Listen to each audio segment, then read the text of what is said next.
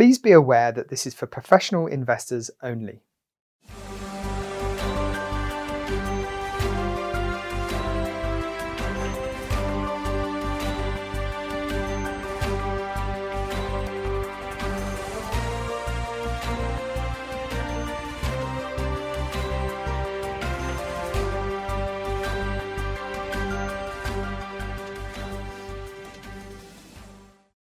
Good morning. It's Wednesday, the 7th of October. It's time for your morning espresso.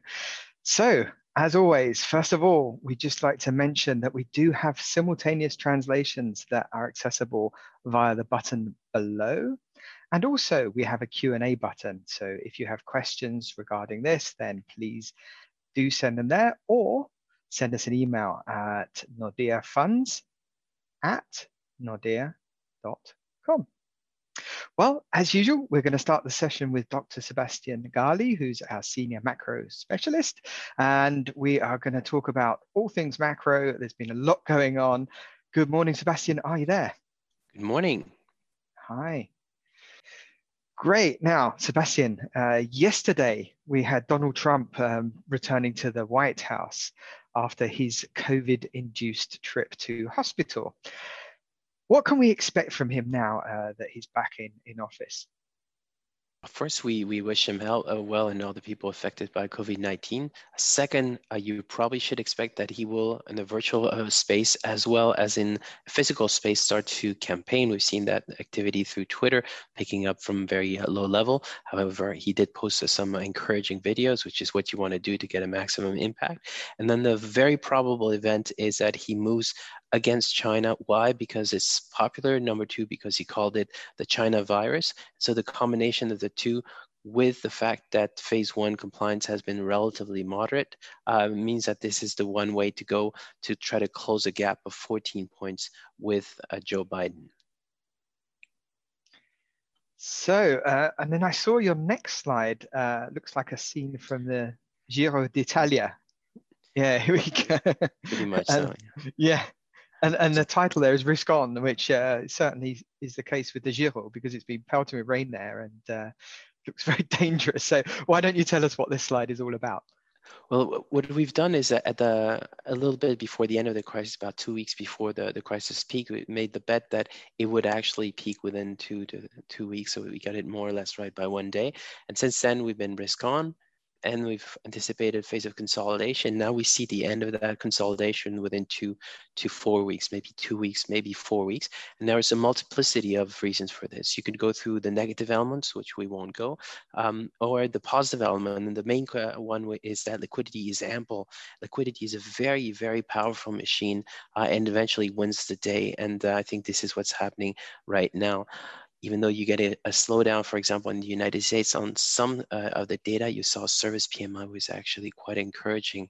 If we focus on the element of time, as we move past the elections in terms of anticipation, then the risk associated with the election starts to fade. As it fades, volatility become smaller and smaller all across the board. And that typically encourages people to take risk.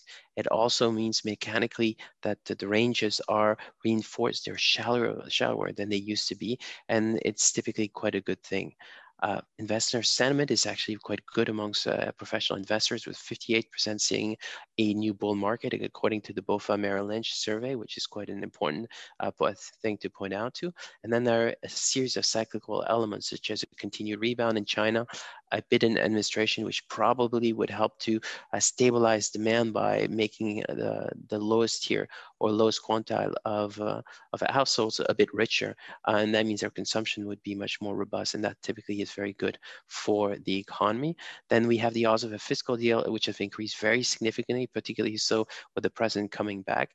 And then, of course, the point that we mentioned before is that the election is approaching, and eventually it'll be resolved as a risk. There are a series of negative factors, but we generally believe that they are fading somewhat. Brexit, for example, is one of them.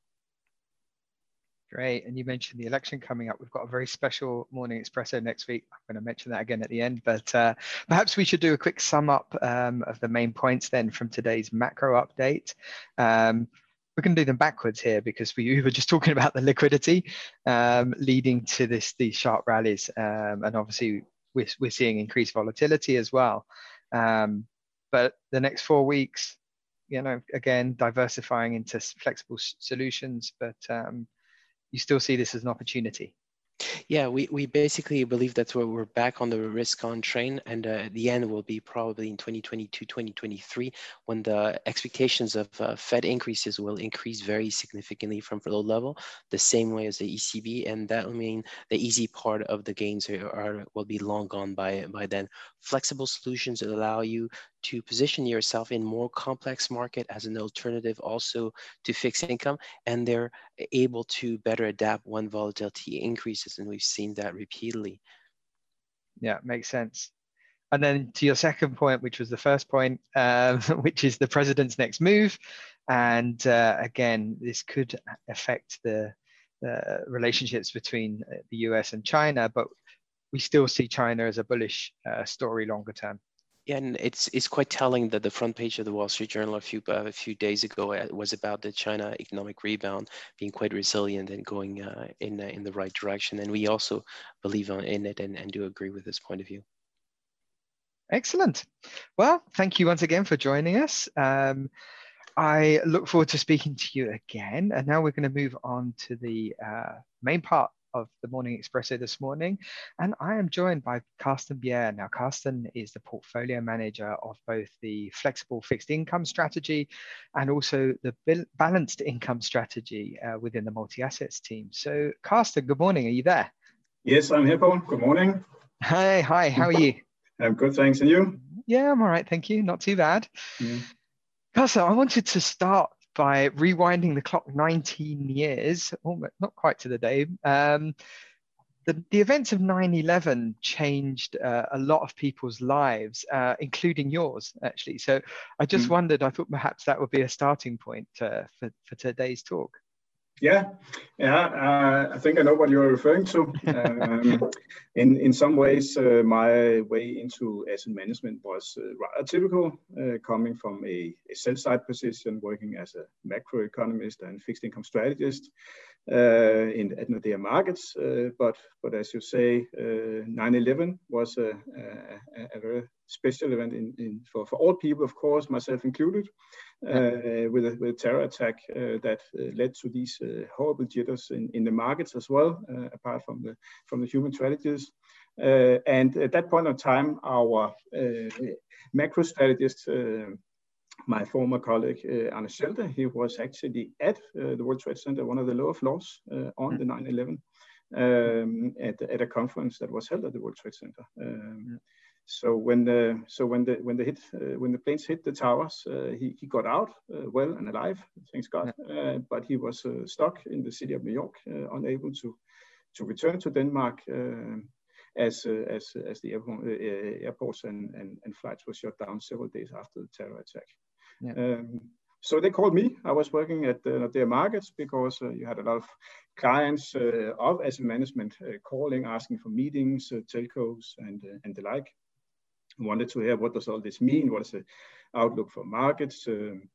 So I was temporarily recruited to cover for Anders while he was still in New York, and that actually became my first step into asset management, the asset management arm of Nordea, where I have been working full time since 2003 now.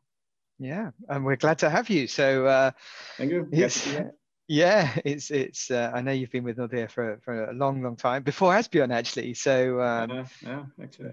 Yeah, so but it's great that we've had you with us all this time. And as I mentioned at the beginning, you're actually a senior member of the multi-asset team alongside Asbjørn and Klaus Worm, both of who we've been speaking to recently on the Morning Expressos.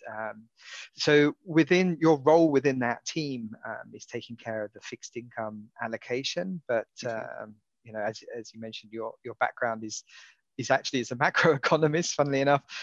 So I was just wondering what your take is as a macroeconomist of the global economy right now.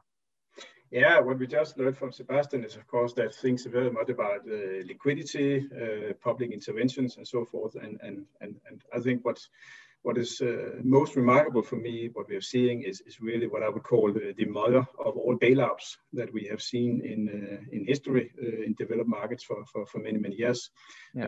A combination of fiscal policy, fiscal and easing and monetary policy easing almost without precedence. If you look at the scales here at the charts here on this page, so it's an historically fiscal easing that we are witnessing. It comes in several shapes, like direct financial transfers, social benefits, tax cuts, direct and indirect government guarantees, and so forth. And it is really amazing just how much intervention that is actually taking place and has taken place since COVID hit the economy and markets. Yeah. And it has, of course, led to a booming budget deficit and more or less what you could call an explosion in public debt, which is the largest deficit that we actually seen since World War II. So it's quite dramatic intervention, scale of intervention that we have been witnessing. And you may, of course, ask, how is this possible at all? And essentially, it's because it's fully backstopped by the central banks in the way that they are printing all this money to fund the expanding government deficits.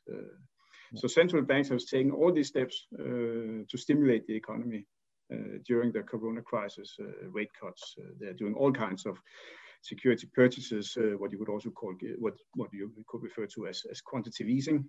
Yeah. They have all these extraordinary lending facilities to banks and corporates, etc. But most important of all, I would say that it's the Fed is now, and for that matter, you would also say the ECB is now fully monetizing the U.S. federal budget deficit, which is a de facto Bernanke style helicopter money scenario that we are witnessing. Yeah, can we just go back to that chart again quickly, because you've put on there the Fed and the ECB, but actually I think if we put the Bank of Japan or the People's Bank of China on there, it would be the same story, right? It's not just those two. Yeah. Yeah. So it's a global phenomenon, and all central banks are really just hitting the accelerator in terms of supporting these fiscal expansions that we've been seeing. Exactly. So the next obvious question is, okay, so where's all this liquidity going? Where's this tsunami wave of financial support going? Yeah, first of all, it's going to the private sector. That's the purpose of it. And first and foremost, it's actually going to the households. Yeah. It's these government transfers that we have seen taking place has actually been so comprehensive that the household sector has now seen an increase in its disposable income during the COVID recession. I mean, it's probably the first recession that you can ever think of where disposable income is rising. I guess if you can't go out, you can't spend money. It's hard. Exactly. So that is also what the chart is showing, namely that the outlays have fallen at the same time as the economy was largely shut down. So that has led to an all-time high in private savings, in household savings, which is also without precedence.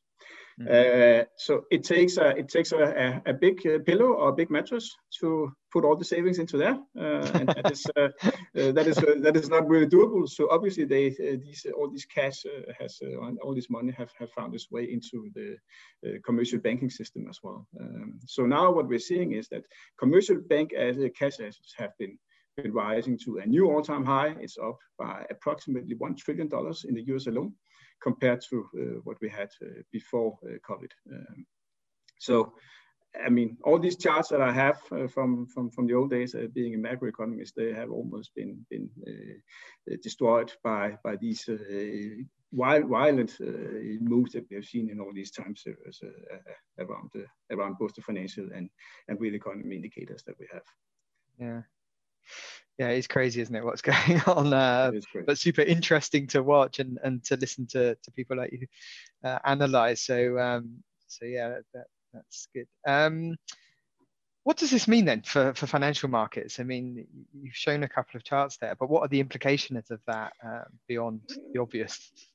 Yeah, the intervention is, of course, in a nutshell, that governments, both in US and Europe, has now de facto absorbed all the drop in national income So we now have national income going down. It always happens during a recession.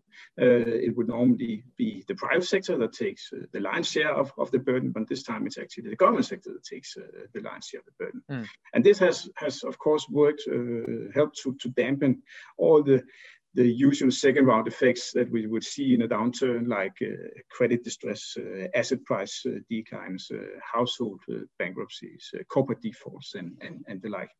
Yeah. So in this way, this recession becomes very different from other recessions that we have been through in the past. And because on top of that, because all the commercial banks are really awash with cash, they have been able to, or you could perhaps say they have been more or less indirectly forced to lend out in a large scale. Normally you would see a credit contraction during a recession, but this time you're actually seeing a credit expansion. And this is I think neatly illustrated by this left-hand chart that you see here, where normally during economic recessions, commercial banks would reduce their lending to the corporate sector. Credit fundamentals deteriorate. I mean, the profitability is going down, so the risk of lending out to the corporate sector would normally be declining due to more cautious credit policies and so forth. And then they would normally, instead of lending out to the corporate sector, they would be buying government securities instead. Yeah. And vice versa, of course, during a boom, then you are offering credit to the private sector, and you don't buy all these, you can say, safe or high quality government bonds.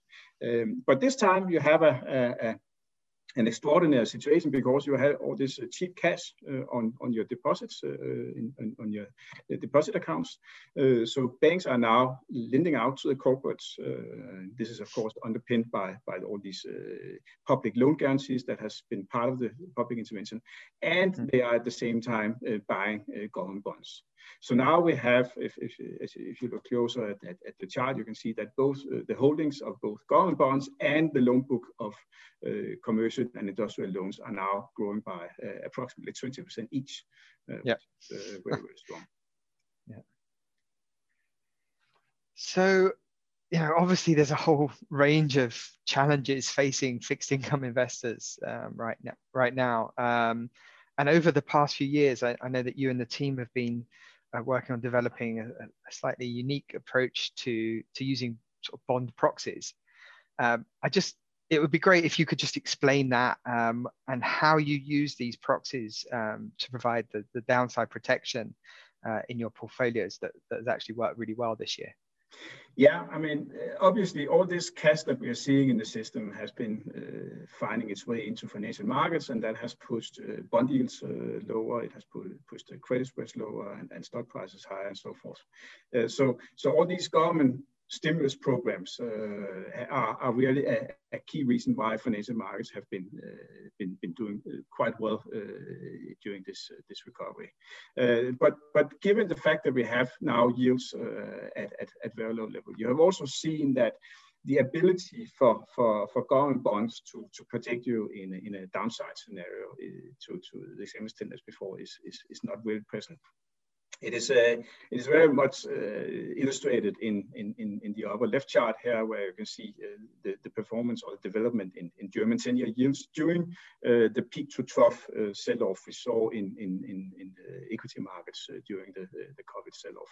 Initially, the German bonds did what they were supposed to do. Yields fell, offering some risk mitigation to the riskier part of the portfolio. But then, as you can see, yields spiked up again and actually ended net higher when at the peak to trough downturn we saw in the equity markets. So the usual negative correlation that you would rely on between safe haven assets like high quality government bonds and risky assets like equities or credit did not really work very well this time. So what we have done and what we have been working on for many years now, I spent I think last 10-15 years is really to work very much with the defensive side of the portfolio. How can we come up with solutions that really addresses this challenge in the fixed income market, namely that government bonds do not offer the same downside protection anymore. And so one of the we have several elements in these solutions, but one of them is, of course, to adopt a more flexible approach to the strategic asset allocation, meaning rather than relying, for instance, on German bonds, can we find other pockets of the high-quality bond market that offer better protection, and this is if you have a very flexible approach to investments, you're not benchmark agnostic in that sense. You're more a free bird to pick and choose the bonds that actually will do a better job in such a scenario. Yeah. And one of the other things that we have done is that we have also increased our degree of tactical adjustment to the portfolio. When you have all these very low bond yields, you have these low credit spreads, you cannot rely to the same extent on the strategic diversification being between duration and credit as you could before. So to increase the robustness of the portfolio, a higher degree of tactical adjustments can actually serve the portfolio quite well in times like these.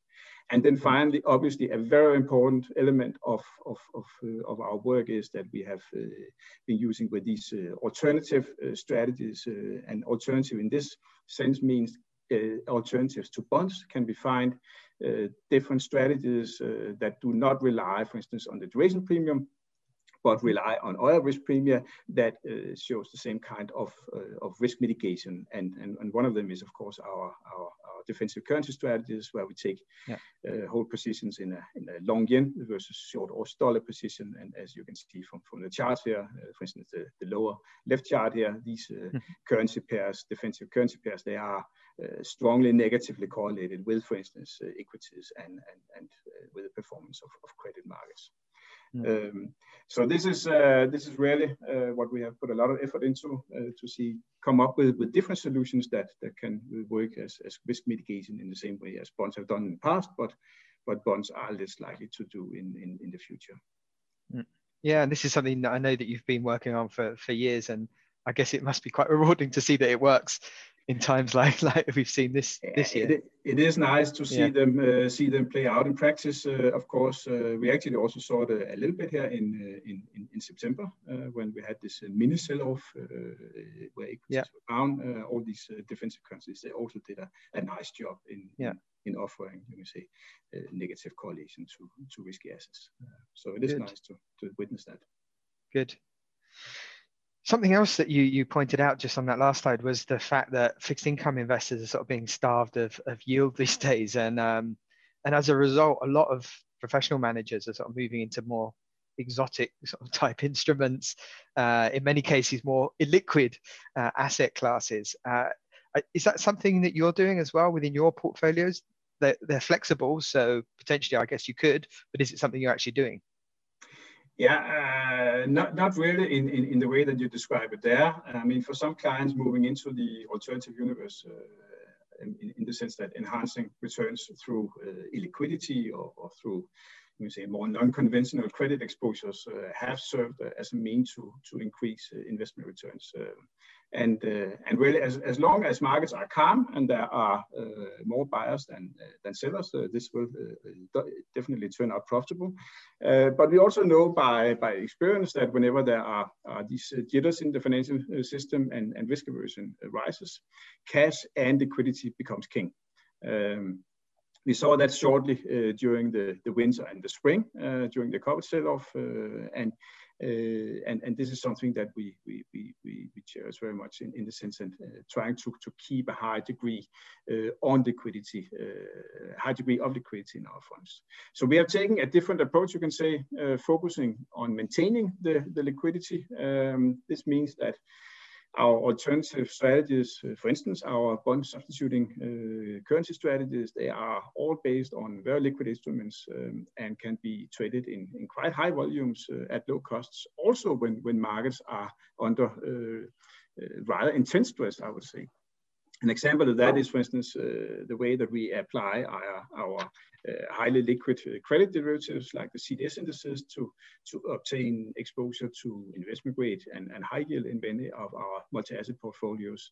And these CDS indices, which is, for instance, the iTraxx Main or the iTraxx Cross, these are really preferable instruments for asset allocators like ourselves, because they generally perform just as well as the physical bonds, as you can see here from the chart, but they can be increased or decreased in exposure at much lower costs, and in particular during times of stress. We saw that during the 2008 Lehman collapse, but we also saw it in March this year, where the physical corporate bond market temporarily froze due to lack of liquidity and quite low dealer inventories. Great. So at the beginning, I introduced you as being manager of the flexible fixed, also the balance, but we also now have a conservative fixed income strategy that we launched recently. So all of these are sort of multi-asset fixed income oriented products. Would it be fair to say that they're all managed using the same approach, or are there differences perhaps?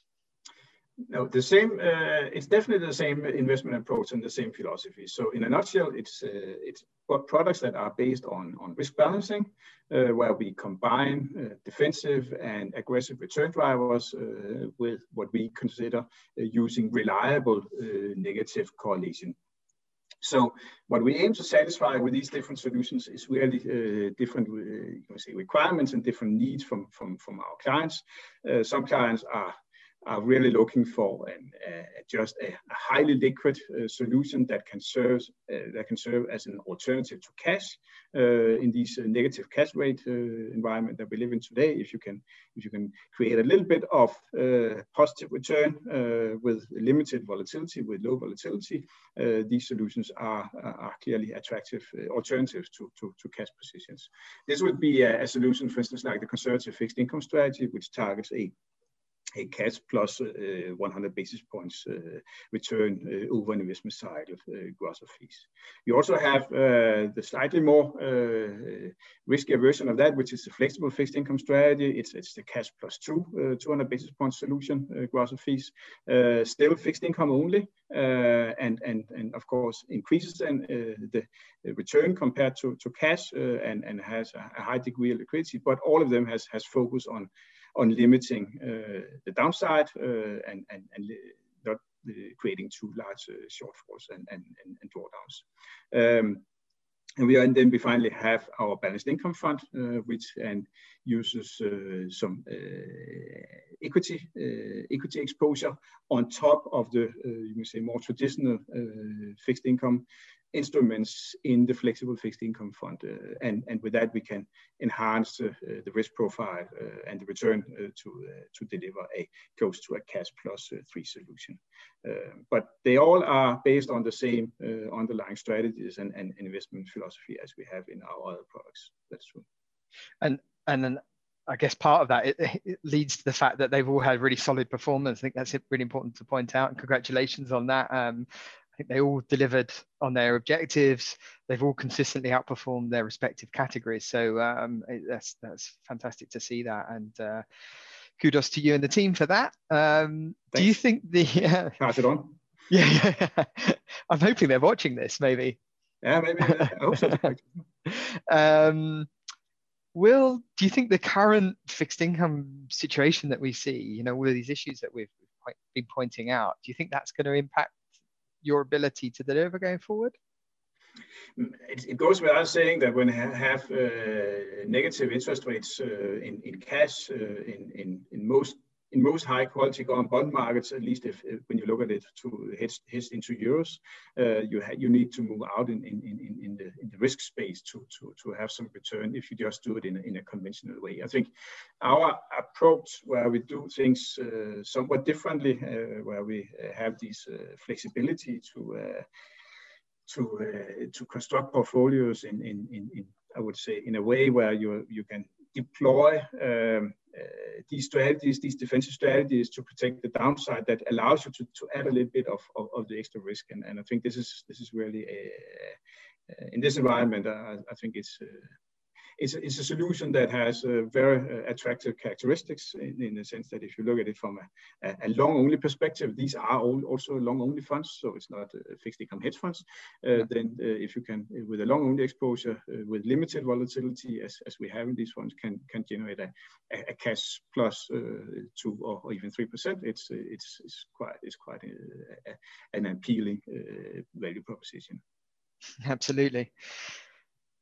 One last question. We're running a little bit short on time, yes. but I really wanted to ask you one last question, and that's about the outlook, because obviously, you know, you've got your crystal ball there. Yeah. Maybe you haven't. I don't know, but maybe you could just give us. It's not right here next to me. I should have mentioned that before.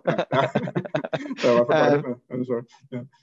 So I think again, you've got a slide that some viewers may have seen before, but I think it's an important one, and perhaps you could just make some comments to this last slide. Yeah, I mean, generally, what we have already touched upon is that that you have these quite poor and muted expected returns for fixed income asset classes all the way out until and including investment grades. So the way that we see the market is that we expect the central banks to be quite accommodative for the next 2 to 3 years, meaning that they will keep interest rates in these 0 or even below 0 territory for quite a long time, and that also means that expected returns on these safer parts of the fixed income space is quite low. So normally you would have to move out in the risk space to generate even decent returns. We are not too worried about you may say central banks starting to move in the opposite direction, but at the same time we are not too positive. We don't have too high hopes that you can stimulate much further, because you are somewhat exhausted on the monetary policy side. I mean, Fed, for instance, is quite resistant to take rates into negative territory. So there is an upside risk for fixed income investors in terms of rising yields when you look ahead, and that is really what drives these quite muted expectations for the return on high quality government bonds. So it's really, yeah, sorry. Yeah, no, I was just going to say the Bank of England haven't actually moved to negative interest rates yet, but I know that it's something that they're certainly thinking about. So I was just wondering, you know, it's not completely out of the question that the Americans might do the same.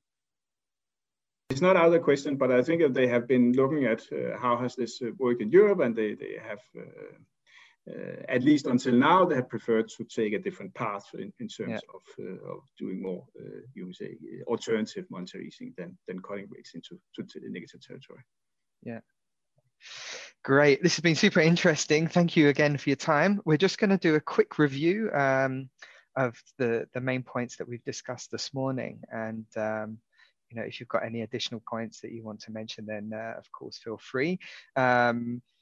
You know, we talked about the liquidity that's hit the market without precedent, and that sort of drove this rebound that we've seen. This government, you know, has really helped failing households, and we saw that with that chart where you have savings going up or income going up and expenditures going down. That excess cash that has been produced is flowing into the financial markets. We're seeing that obviously in the equity markets, but it's also having an impact on bonds and pushing bond yields to historic lows. And of course, this creates issues for fixed income investors. So, you know, harvesting these returns has become a challenge, and this means that we need a sort of flexible and balanced investment approach to you know, get returns out of these low level risk kind of investments, which is proving very, very difficult. So, you know, we have these now range of 3 different products that offer different risk return profiles for fixed income investors. It's run by you and the team, and you know, we think that this is an attractive proposition in today's environment. So that's why we were keen to get you on. Yes, and I was keen to be here. Great. Anything to add before we close for today, or we're good? No, I think we're good. Yeah. Okay. Well, thank you again for your time. Next week, I did mention it right at the beginning, we have a very special edition of Morning Espresso, and that's as part of the build-up to the US election. I have with me two top pedigree commentators for a panel discussion. The first of those is a gentleman by the name of Jeffrey Sherman. Jeff is Deputy CIO of DoubleLine over in the US. And joining him will be an ex-New York Fed economist, a gentleman by the name of Stephen Friedman. And Stephen works at Mackay Shields. So I promise you this is going to be a super interesting session. Please do join us for that. In the meantime, don't forget to visit our microsite. You'll find that at nordea.lu, and there you'll have all of the previous interviews that we've done. We transform those into podcasts as well, so you can listen to them on the train or while you're driving along. But we also have Q&As as well, so plenty to look at. That's it for this week. I'll see you in a week's time.